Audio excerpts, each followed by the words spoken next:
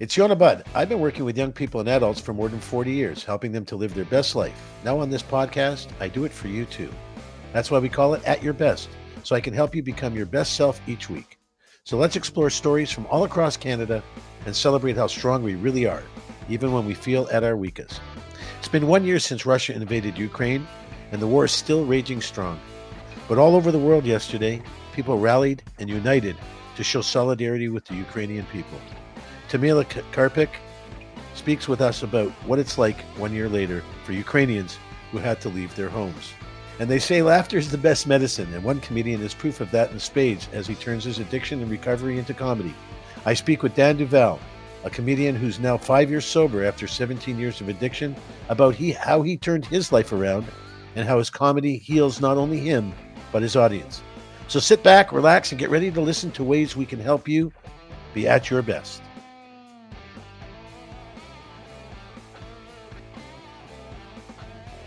You know, it's been a very difficult year for a lot of people around the world, specifically for our Ukrainian brothers and sisters.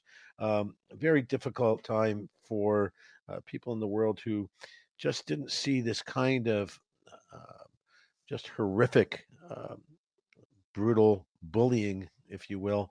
And, you know, it's a year. Friday was a solidarity march to mark 1 year of the Russian invasion, the unprecedented illegal invasion of the Ukraine. And you look at the world and you look at the Ukrainians and you see where they are in battling a much bigger foe, so to speak, in terms of resources and numbers, sheer numbers. And yet they still stand. And what's interesting is I have a bunch of friends, a lot of friends in my community that are of Russian descent or from Russia directly. A lot of friends in my community are Ukrainian, from Ukrainian descent, or here directly from the Ukraine in recent years. And it's interesting to see how at one time we were all together at the same table, and now how that's kind of shifted a little bit, just as it relates to, you know, in my own little community, my own little, Jewish community where we are here in northern part of Toronto here in Ontario. But, understanding this is much more difficult, if you will, in terms of where we need to be as humans, in terms of humanity. When you look at this kind of disastrous activity where one country comes into another country, and clearly the intent is not to take over that country and then thrive, because they're leaving nothing standing. It's absolute destruction for the sake of destruction, and find it just very difficult. Listen clearly to what the Premier of Ontario, Doug Ford, has to say here. Julie, can you throw that up, please? The determination of the Ukrainian people is truly inspirational. And we're here together to show the world that the people of Ontario stand with the people of Ukraine. There you go. So here's Doug speaking on behalf of all Ontarians. I have a guest with me this evening. Her name is Tamila Karpyk. She's an international security and democratic governance expert and a Ukrainian activist. Tamila, thank you so much for being here with us this evening. Thank you. Thank you for having me. I wish we could have a different conversation and we could be talking about how this war has now ended. But sitting back from someone in my position, or just as an outsider, clearly sitting back and looking at it, it's remarkable how the Ukrainian people seem to continue to move forward and stay strong and stay committed. Certainly, their president is showing great resolve in terms of staying committed to the fight. But when you look at the footage and you look at the media coverage, there's nothing left. What do you think the plan is? I mean, Russia just wants to level Ukraine and use it as a parking lot, because that's all it's going to be good for when they're finished. What's going on there? Well, first of all, thank you for coverage of Dark Force. Actually, I was at that meeting at the Nathan Phillips Square, and there was Justin Trudeau, Minister of Defense Anand, and there were many other politicians and members of parliament, and it was very touching to hear all the politicians from both parties, liberal and conservative, supporting Ukraine, and there were many people of non-Ukrainian descent, international, diverse crowd, and it was truly touching, even though it was cold at that night. But thank you. First of all, as a Ukrainian Canadian, I would like to express my gratitude to all Canadians, to all international partners of Canada, NATO, for supporting Ukraine. And this year was the year of resilience for Ukrainians, but at the same time it was the year of very strong international support of Ukraine. In terms of your question, what's going on there, what's going on the ground? Well, I mean, Ukraine does not have a choice, right? It's whether Ukraine wins it or Ukraine goes back in centuries to, it's going to be end of history. And there is no choice for Ukrainian people. Yes, Ukraine is much smaller than Russia. It's a big country in terms of financial resources, military resources, human resources. But at the same time, if Ukraine has this continuing and long support of United States, Canada, NATO allies, then I'm pretty sure Ukraine will win. You talk about the support from around the world, and many who aren't Ukrainian, are involved in the support. You can't help it though, Tamila, because if you sit back and if you're an anti-bully kind of person, I mean, I'm certainly an anti-bully kind of person. You can't see it any other way. You don't even look at the politics anymore. You just look at this invasion of destruction. With it's one thing in the middle of a war when there's military targets and some reasonable sense to what they're doing, what they're bombing. Here it's destruction for destruction's sake, and of course you're going to have support because the world looks at this and sees it for the travesty that it is. So, we're going to stick with you. I mean, I can't speak for everybody, but we're certainly going to stick with you and the Ukrainian people until they win, because it's not just about the Ukrainian people. It's about where Russia goes next, perhaps, right? Or just the fact that a country can get away with doing this kind of stuff. Anyway, in terms of where you are in this thing, you still have family there, right? Yes, I do. I do have. My father is there, my brother, my cousins. So it's I have family and friends there, and they live under rocket attacks, and there is no power, there is no internet for many days. Sometimes I can't reach out to my father even for 2 days, even though he lives in western part of Ukraine. It's not so it's not that bad in the west of Ukraine. But still, the power outage is happening everywhere, unfortunately. Yes. I'm chatting with Tamila Karpyk. She is a expert in international security and democratic governance, and she's also an activist with the Ukraine, trying to help the Ukrainian people. I'm reading an article, but just before we get back here, I was reading an article not so long ago that talked about how a lot of the volunteers in the Ukraine are having a difficult time financially and having, meeting their needs and having to, pay for their own housing and food and all that kind of stuff. And just, people are saying that over the last year, some of the support, some of the volunteerism has thinned a little bit. Tamila, is that something you're aware of? And, what's your thinking around that? Do you mean in Ukraine itself or in Canada, volunteers in Canada?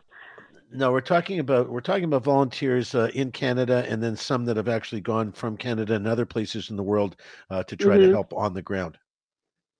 Well, I mean, volunteerism was always something is challenging, and it takes people, it takes enthusiasm, and of course, the more, like you mentioned earlier, the more the war is lasting, the more difficult it is to keep the spirit, right? To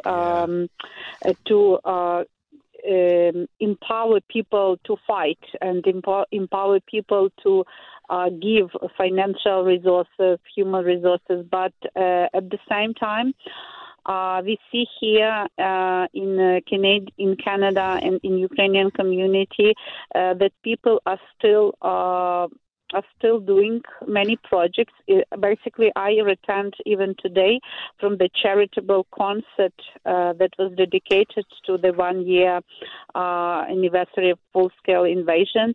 And during this concert, we did fundraising for, the purpose was to buy an ambulance that would carry wounded soldiers from the hottest war zone areas.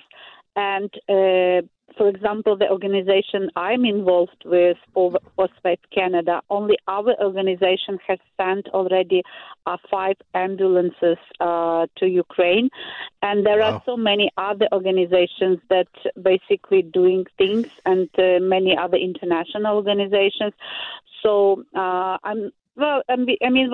Ukrainians are still feeling this need of supporting our brothers and sisters there, because they need this support, and we cannot stop, right? We cannot be tired. We have to continue support them, and we have to continue our efforts and help them. The people that have left, the Ukraine that have now come to Canada, the people that you speak to here in Canada, is it their intention to go back? Like the people who have left, I know millions of people have left the Ukraine in the last year to serve, for survival, to protect themselves and their families. And by the way, likely I would do exactly the same. Are these people likely to go back, Tamila? Or you think once they're settled in other parts of the world that they choose to stay there? Well, in terms of Canada, it's actually almost 120,000 people came to Canada this year from Ukraine. And there are so many more in other countries, like Poland specifically, Romania, Hungary, Czech Republic.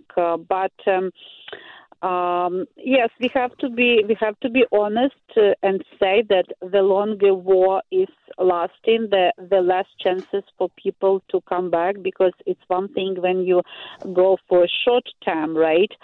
But another thing, if you have to come to another country, let's say if you have children, for example, children go to school, they will have some friends there. You have to, we know how it is difficult in Canada to get into the field if you don't have Canadian certification or diploma. So if people start getting education, getting profession, of course it will be not easy to live this life and go back there. So it's very complicated issue. At the same time, it's a human issue, because many of them left their family there. And as we know, a man from 18 until 60 years old cannot leave the country unless they have special circumstances. So it's basically women and children who left the country mainly. That's why it's also a demographic issue, which is not good for Ukraine. If many millions leave the country, then Ukraine is demographic situation is not going to be easy in the next 5 or 10 years. Yeah, you need to have people. And plus, the rebuilding is going to be, I'm sure, decades in the coming. As an international security expert, do you believe that Putin's invasion, or the invasion, I think I call it Putin's invasion more than the Russian invasion, because I think this is a crazy man doing crazy things, but I'm clearly not a political expert. How much longer do you think Russia can continue this invasion? And do you think it's changed the climate or the sort of the global landscape in terms of security and the stability and security, feeling stable and safe in your country? How do you think that's affected the world, and how much longer do you think this could continue? Well, of course, it's affected the world, and it's still affecting not only security but economic. We see many like it influence everywhere. Even though in the beginning there were talks mainly about European security, right? That if, let's say, Putin moving forward from Ukraine, like to Poland or Baltic republics, but now we see it's a global security. For example, global South, how much Russia has influence there, and in terms of like disinformation campaign, that's another thing that Russia is trying to through disinformation, through misinformation, to win hearts and minds of people in global South. But at the same time, we cannot like fall into this manipulation of Putin. One of the mechanisms that I think should be still in place and stronger is sanctions. If United States and allies like Canada, Great Britain put tougher sanctions on Russia economy, then it will be another, like it's still in place, but these sanctions should be tougher. Another thing, energy resources. The more countries will have other sources of energy supplies and stop buying Russian gas, the less money Russia has for supporting their military. So the sanctions mechanism also should be tougher. So Russian economy and Russian oligarchs do not have, money they pay to the supply. price. Yeah. So all these international organizations like NATO, United Nations, UN, a couple of days ago, Minister of Global Affairs, Melanie Joly, she was talking at United Nations on behalf of Canada. Of course, unfortunately, Russia is not the country that would listen to any UN resolutions. But at the same time, we still have to continue this. And another thing, there should be. Remember when there was end of the World War, Nuremberg process, when all the Hitler and his fascists were prosecuted. The same should happen in the International Criminal Court in Hague, in Netherlands. So all the generals, all Putin's military advisors, they should be prosecuted for war crimes against humanity. And Russia is a terrorist state, and this is something that all the countries have to recognize. And these war crimes have to be they have to be punished for those war crimes in the international court. I'm talking to Tamila Karpyk, a person at her best, doing what she can to help the folks in Ukraine, her folks in Ukraine, and we certainly need to stand behind them. So thank you so much for being with us here tonight, Tamila, and we got to keep up our efforts for sure. And we'll have you come back on again later on, just a few months from now, see how we're doing.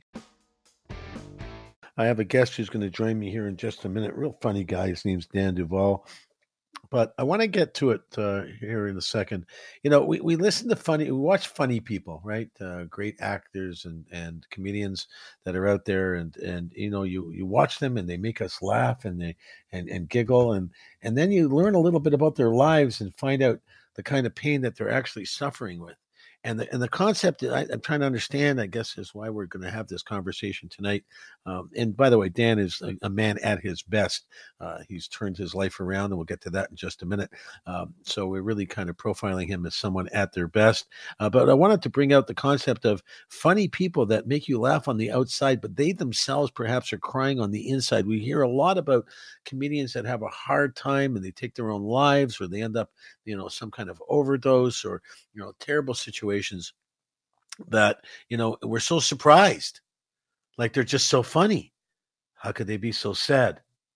Dan Duvall is a comedian. He is on the stage telling jokes that he likes to talk about himself a little bit. Have a listen for this clip from going to rebrand from Dan to Daniel. It's an audio clip here. Julie, if you can just throw it up, please. About rebranding. I'm thinking about I can't be Dan anymore. I got to be Daniel now. You know what I mean? I got my shit together. I can't be Dan. Dan's an idiot. You know what I mean? Like, not every alcoholic is named Dan, but every Dan is an alcoholic. Think about it. Think about it. I'm right. That's fucking, it's weird, man. It's true. It's the only thing I've learned at AA. Nothing else. So there you go. There's a little bit of Dan Duvall. Funny guy. Dan, welcome to the show. Dan's a stand-up, just so you know, he's a 17-year, he was an addict for 17 years. He's now 5 years sober and doing a real great job of staying on the quote-unquote straight and narrow. Dan Duvall, welcome to our show. How are you? Hello, I'm doing pretty good. I'm actually sitting in the underground parking lot outside of Heckler's Comedy Club in Victoria right now, in between shows. So we're in real time. It's happening in real time this evening. Oh, cool! I love it. Half the work I do with people, by the way, is from the dashboard of their car. I actually send out stands to some of my clients and patients so they can actually stand it up properly, so it doesn't make me nauseous when it bounces up and down. So in the old days, maybe you'd be sitting in the underground doing a bump or two right before the show. Yeah. Maybe not so much today. You are not wrong about that at all. That is the case, and now not today. That's true. I have a Diet Pepsi and a Caesar salad waiting for me at the table now instead. But boring, right? Real boring. Yeah. Not the same as the Mickey and whatever goes with it. Dan, first of all, let me congratulate you on your 5 years of being clean and sober. I know what kind of work that takes, and I just want to make sure you get the kudos and the support that you need for that. So regardless of how funny you are, and I've seen some of your stuff, and you're a hysterical guy. But the clean and sober piece is really the part that kind of turns me on. I by the way, I'm really holding back saying, okay, tell me a joke, which I'm sure everyone says, okay, funny man, tell me a joke. But getting to that, when you're doing your routine, and I grew up literally grew up with Howie Mandel as kids and saw his routine since grade 6. Some of it's still the same today. But I grew up around some pretty funny people. And what I guess I find really mind-boggling is how you and your colleagues do such a good job of taking your own sort of funky life and turning it into something that people can laugh about. So one would say, does it feel demeaning though? Like when you're talking about, Dan the drunk or Dan the alcoholic, do you feel you're doing that, and kind of how do you make sure you're not putting yourself down while you're doing the routine? Well, for me, it's drawn from my own experience, and my experience now is very positive. My experience now in life is I can look back. We have a saying in 12-step programs where the saying is, we will not regret the past nor wish to shut the door on it. And I think that's really important because who I was and who I am and who I was is really just a product of my choices.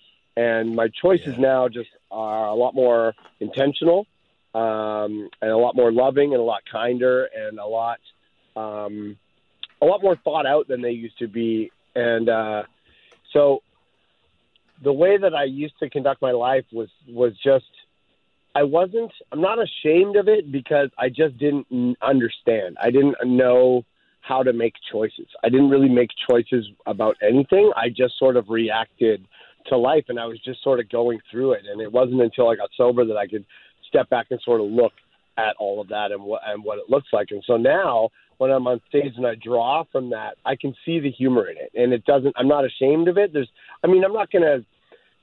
a threshold, right? It has to be done in a certain way. Like I can't just come out on stage and talk about, some of the darkest.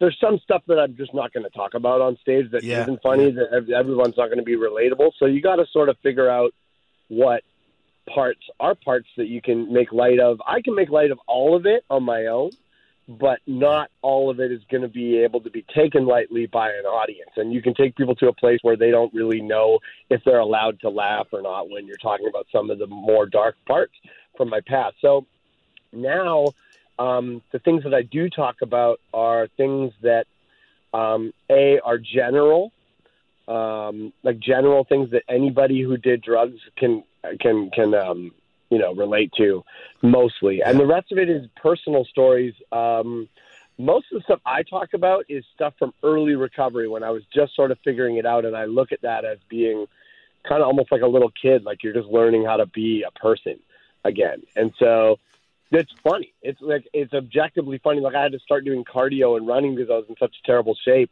And the story it goes is the first time I ever went for a run in my life, I tried to run 1 kilometer and I had an asthma attack and ended up in an ambulance. And that's objectively funny. Like there's no, like, I mean, it's, I ended up fine. And there's nothing not funny about it, So it's interesting because I have, go ahead. And so there's another bit that I tried to do for a little while. There's a bit where I talked about when I was in the throes of addiction. I was living in another city, and I got into a fight with the person I was dating, and they kicked me out of the house, and I ended up getting on a plane, blackout drunk, and woke up in Victoria on a plane landing. Like the plane was landing on the tarmac as I came to. And I've tried to tell that story. Hey, have you ever blacked out on a plane and just woke? And it doesn't work very well because people are like, ha, ha, ha, ha, ha. Like, it's not so like, funny. No, it's not. So that's the thing, right? That's the thing. The thing is when you lay something out there, and for some people say, well, I don't find that funny because my brother had a problem with it or my sister had a problem with it. People need to understand that what you're doing is you're communicating a message through happens to be through comedy, but at the end of the day, I believe from the stuff I've seen, your more recent stuff, it's sends a very positive message to people, and they need to see that for what it's worth. I'm not going to keep my friend Dan too long because he's got to go back and get up on stage. This is, like he said, real time. Talking to Dan Duvall, a very funny guy, and spent 17 years in addiction and now 5 years sober, and still very, very funny, if not maybe even funnier. Dan, welcome back to the show. Listen, as a comedian, how long did it take you to get comfortable kind of standing up to tell the world about your journey? Well, I spent the first probably 4 years of stand-up just sort of telling jokes that I wrote that weren't really about my life. It wasn't until I got sober that I started actually talking about my actual life. So it really changed for me. It changed a lot of things. Probably, I would say 3 years into recovery, I started talking more about my actual life, and it really changed the way that I did comedy because it made me more comfortable because I wasn't trying to sell jokes to people anymore. It felt more like I was just talking to them about my life, and it's more speaking from the heart than anything else. And so it made me feel more natural, more present, and more in the room, which for me completely transformed everything. And it's a reflection too of being sober, because getting sober allowed me to be present for my own life in general and allowed me to be more comfortable in my own skin and show up and not only participate in my own life, but to also be intentional in my own life, which is things I'm still learning from people like my sponsor and people I work with and my partner and all sorts of people. So yeah, it's like much bigger than comedy, but that they do mirror each other in that way. It's just all about showing up with being authentic and not being afraid to be vulnerable and be myself. Do you remember sitting back? I remember. I'm a keynote speaker, and I have OCD, ADD, and anxiety disorder that I'm very public about. But I often stare out into the crowd sometimes, and where I may be not having a great day, and I'm thinking to myself, I wonder if they realize how much I'm suffering inside. Now, when you were before recovery. Which is before the beginning of recovery, which you and I both know is a lifetime thing. Yeah, it really truly is. You never get to the end, right? There's never the end of the hallway. It just keeps going. But do you ever remember looking back at the days when you were kind of messed up and kind of looking out to the audience, trying to make them laugh, thinking, "Wow, I wonder if these, I won't use the word I want to use, but I wonder if these quote unquote people can actually realize that I'm suffering inside, and why are you laughing at me? Although I'm trying to make you laugh." It's kind of like this bizarro world, right? Where you're kind of dying inside, and people are laughing at you, and it's how do you separate the fact that you want them to understand that you've got tears inside, but they don't see it because you're making them laugh. What was that struggle like for you? Well, what's interesting about that is that I didn't even know I was suffering. That's the kind of interesting part about drug addiction, is that you don't even know. I think that it's either I think I'm, the greatest thing that's ever happened to anyone, or the worst pile of garbage that anyone's ever seen. And that's kind of the way it goes. But when I was on stage, it was always, I never really felt like I was suffering. I spent all my time on or off stage trying to present a version of myself that I thought people wanted to see. And that's like what addiction is. Like the drugs and alcohol is a symptom of that to me. That's 100%. been my experience. So let's get to that for a second. I don't mean to cut you up. But let's get to it. You only got so much time. I could spend all night with you. But it would be a lot of fun, actually. But listen, but the stuff that's underneath, I don't want to become too much of a therapist here right now, but the drug addiction, the alcoholism, that was the end result. What was the stuff driving it? Where was the pain coming from? When I look at it now, it's codependency. Like codependency is the cellar underneath the basement that is alcoholism, I think. And at least that's been my experience. And the fear to me is just not being heard. It's not being seen. I come from a family where I'm the youngest child, and I think that played a big part in it. Like trauma doesn't have to be some crazy, horrible, locked in a trunk of a car situation. I mean, I'm sure that would cause trauma, but like it can also just be your sisters are jerks. You know what I mean? And from a young age, I always felt like I had to fight for everything. I had to be heard and whatnot. And that's where the humor comes from. It's like, well, I need to make sure that these people hear me and like me. And if I'm funny, I'm always going to have people around for me. And that was being funny was my first drugs and alcohol. That was like, it's the exact same thing. Yeah. It's a big deflection. Yeah, totally. So that's the fear.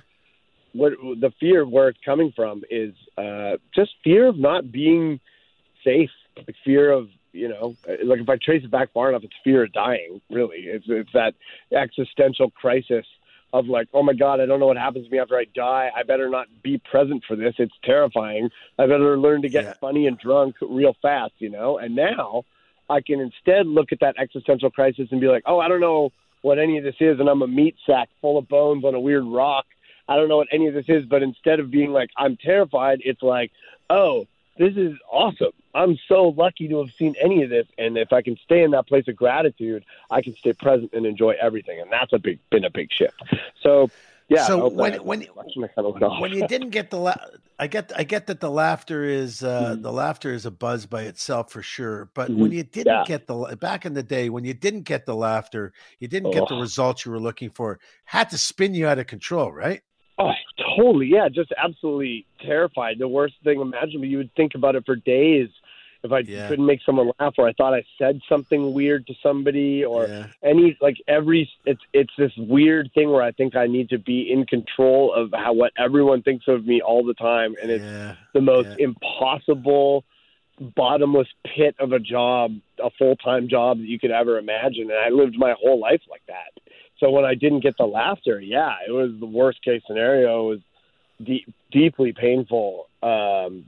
To the point, it's hard to describe somebody who doesn't know what that feels like. It literally feels like you're going to die if you think that somebody's mad at you, like you or something. And it's, I have a lot of freedom. It's like asking the girl out. It's like asking the girl out for the first date, or the guy out for the first date, whatever you're into. The person out for the first date, I guess, to be politically correct, and they say no. And it's like, oh my God, I just want to crawl into a hole, especially if anybody saw you. You were so, we only got a little time left, but you were so open and so public, you have no place to hide, right? So now that you've been sober for all this period of time, clearly you're not looking for a place to hide. Do you find that you're just funnier? Yeah, I'm way more present. I observe way more stuff. Yeah. My mind is sharper. I'm more enjoyable to be around. I'm happy. I'm not happy. I'm not happy all the time. Like I'm some, crazy. Yeah. It's not. I get it. I understand. I'm just more. There's more peace. There's more. I'm not trying to control every little thing and person around me. So I have more time to be present for my own life and enjoy things. And when I'm enjoying things, it's easier to find laughter. It's just Do you ever, you know that we got about a minute or so left. People don't understand what it means to be in recovery, but they need to understand that every once in a while we still have those cravings and needs and desires. Mm-hmm. How do you handle your demons now? I call somebody. I talk to people. I talk to other people. I don't do it by myself. That's the biggest thing I say to people who are trying to get sober or fighting any kind of demon at all. Let people in. Talk to people. Be vulnerable. You're safe. It's safe to be vulnerable. People want to help you. They really do. It's not burdening people. It's not putting people out. People want to help. Open up. And that's how I deal with it. Especially early on when I first quit. Anytime I even thought about drinking or doing drugs, I just called somebody immediately. I just ratted myself out right away. And it's very few and far between now. I rarely even think about drinking at all. But, it doesn't stop me from worrying that that text I sent an hour ago means you hate me now. So, I can call somebody about that, too. Right? Be like, hey, tell me I'm crazy, right? And my buddy will be like, you're being an idiot. And then I'm like, okay, thank you. And then I can just go back to my life. It's a team effort. I'm a team effort now. That's how I kind of feel about it. Were you that funny guy in class that tried to make everybody laugh as a kid? Oh, yeah. My desk was in the hallway. Anything for a laugh. I would abandon myself or be awful to you to get a laugh. And if you're listening to this and we went to school together, I'm very sorry for being mean to you. It was not right, and I'm sorry for it. I was not a very nice young man when I was growing up a lot of it. Yeah, I'm talking to Dan Duvall. Dan, we're going to have you back on for sure. When I get to Vancouver or get out somewhere where you're playing, I'm going to make sure I check you out in person so we can get a little hug going here or something. Share a Diet Coke and a pizza.